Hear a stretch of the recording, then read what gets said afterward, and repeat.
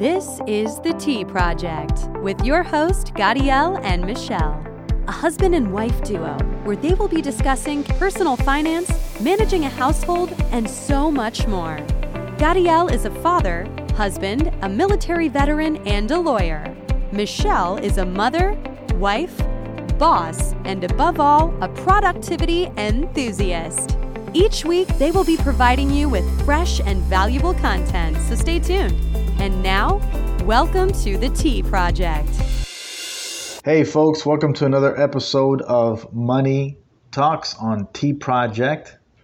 Hi everybody, welcome back. Welcome back folks. We had some laughing gas because we're in the giggly mood. Today we're going to have an interesting episode. It's specifically on the student loans regarding the coronavirus crisis. The federal government implemented part of the CARES Act that did a lot for the economy,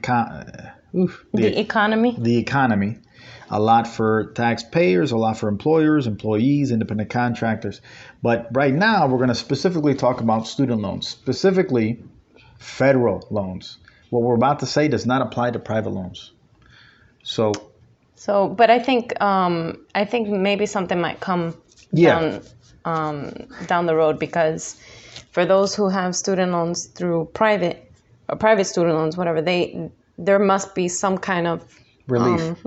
Now, real quick, you should have already spoken to your lender or your service provider and spoken to them about what relief they can provide you, whether it's forbearance or make lesser payments, whatever the case is. At least talk to them, let them know your situation. You're working, you're not working, you're receiving unemployment, you're not receiving unemployment. Whatever the case is for you, you need to communicate that to them.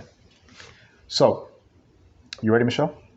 All ears. You're all ears? Okay. So Michelle basically wants me to run down this one here. So listen.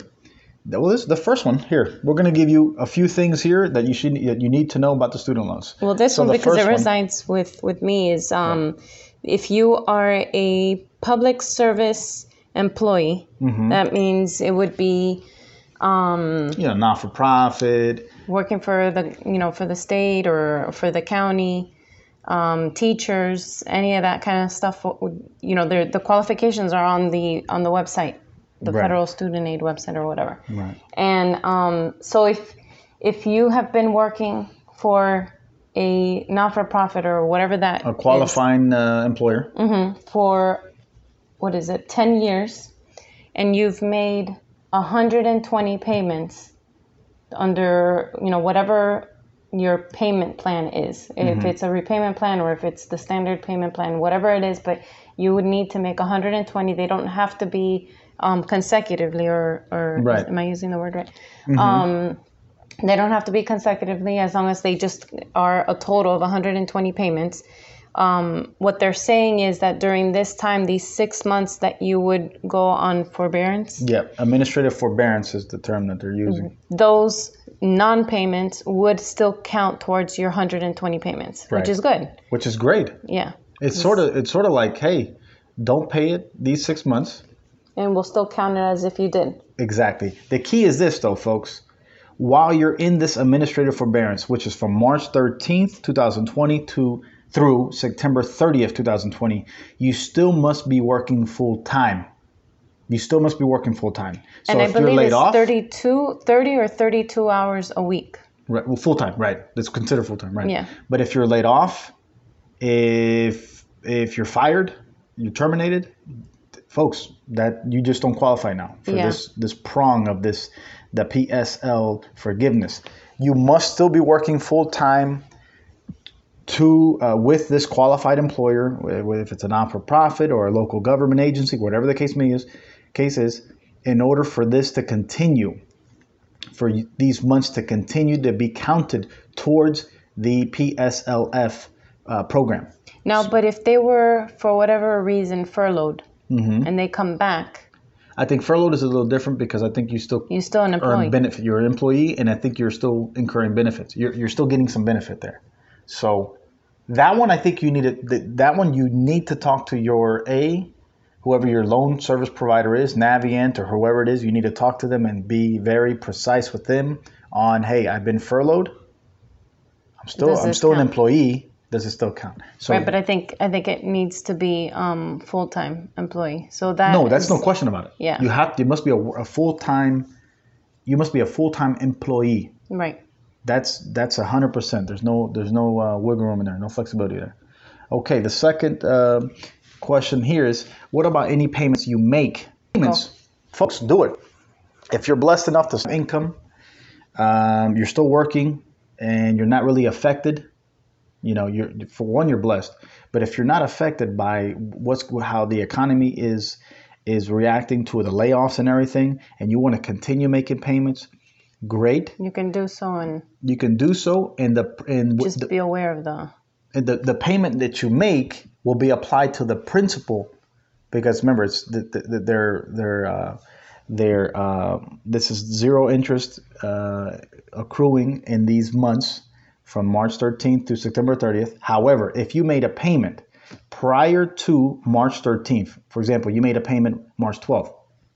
Well, since the CARES Act didn't get implemented until March 27th, but the date that they're putting is the first date is March 13th. Unfortunately, if you made the payment March 12th and you have some interest and principal in that payment, it is what it is. But if you make a payment on or after March 13th, it all gets applied to the principal. Which is your way of, a head start to. Yeah.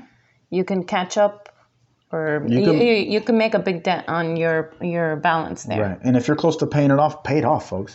Don't just because they've done the administrative forbearance, pay it off. Mm-hmm. But if you can't, take advantage that you don't have to pay. Okay. So this is essentially what the CARES Act has done for federal loans. 0% interest accruing from March 13th through September 30th. 0%. And they have automatically forbeared your payment, meaning it's automatically the whoever your service provider is, they are instructed to not charge you. Even if you're on an auto payment plan, they have canceled that. I've even called mine. I have Navient. I've called them. They said, don't worry about it. We've already canceled it. I checked on the website and confirmed, because I don't want to just take their word for it. I need confirmation, folks. So what if you've made a payment, a minimum payment? It's a good question. Good question. Or after. After March. If you made a payment on March 13th or after, that can be refunded. But you have to call your service provider and request the CARES Act has permitted refunds. So any payment that you make from March 13th through September 30th, you've paid it and you said, you know what, I need that money back because they just left me off. I'm laid off. I was good then, but I'm not working now.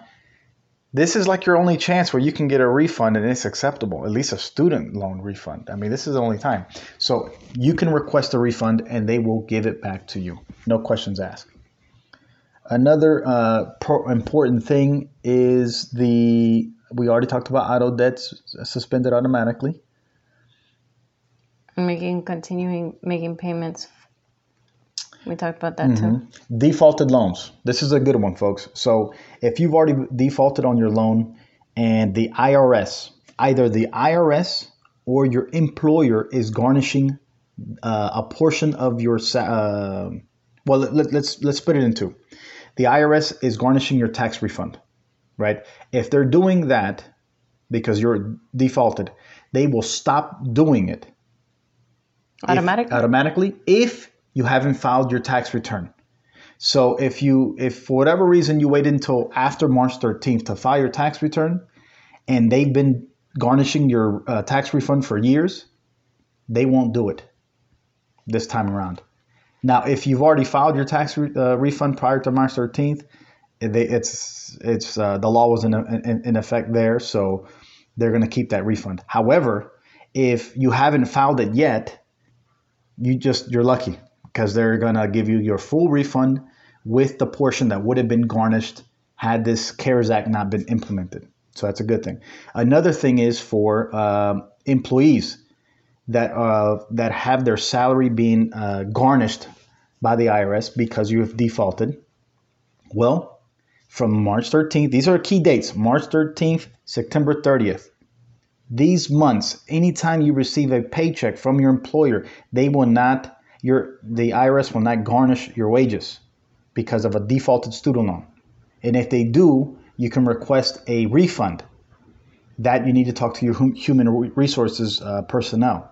So this is extra money in your pocket. So essentially, any defaulted, any student loan borrowers. But like the garnishment, that would be specifically to student loans, right? Yeah, specifically student loans. Not any other item. Not any other item. Okay. Right. So if you've defaulted and either the IRS is taking it from your tax refund or the employer, the IRS is taking it from your wages through your employer, that's stopping, folks. From March 13th, September 30th, you're going to have extra money in your pocket. Essentially, all garnishing is stopping between this time frame, for the exception of child support. The IRS is instructed to continue taking money out from your tax refund regarding child support if the state has already informed, your state, whatever state you live in, has already informed the IRS to start taking money out of your tax refunds because of child support. That's the only administrative enforcement that the IRS is doing regarding the garnishings of your tax refund. What about, how does this affect your credit, or does it not affect? For student, oh, good question. So that's a great question, actually. If the IRS has already hired a collection agency, right, and you're paying through a collection agency for some defaulted student loans, that's going to stop for this time period. That's going to stop. Mm-hmm. And you not paying the collection agency will not affect your credit score, because the government's saying, hey, you know what, for these months, I know we hired a private agency to collect on our behalf, but you don't have to pay them, and it's not going to be impacted on your credit score because you're not making these payments. So, I mean, guys, I hate to say, look, we're going through some tough times right now, guys, but take advantage of these things. Take advantage, folks. Get informed. Take advantage of some of these things. Put your family first. Put your family in a good financial position, so when we finally get out of this crisis, you come out better on the other side. That's the idea. Anything else you want to add? Nope. Okay, folks. If you have any questions, any comments about student federal loans, I'm sure there's going to be information to come. And yeah, and maybe even guidance on private loans. So if you have any questions, folks, leave it in the comments section. Let us know what you want to see or hear next time on the episode. Follow us on YouTube, Money Talks on T Project. Follow us on Facebook. Follow us on Instagram. It's Money Talks. Instagram, it's T Project Podcast. Okay. On YouTube, don't forget to hit the subscribe button. Gotta hit the subscribe. And the bell. Hit the bell, folks, so you get notified when we do a new episode. Lastly, and please leave comments below. We would like to see comments so that we know if we're doing a good or a bad job. And if there's anything that we can answer for you, if we don't know, we certainly have our resources. Absolutely, folks. And lastly, if you want to check us out, our podcast on any other platform like Spotify, SoundCloud, Pandora, iHeartRadio, we're on everything. Okay, folks? Stay safe and God bless.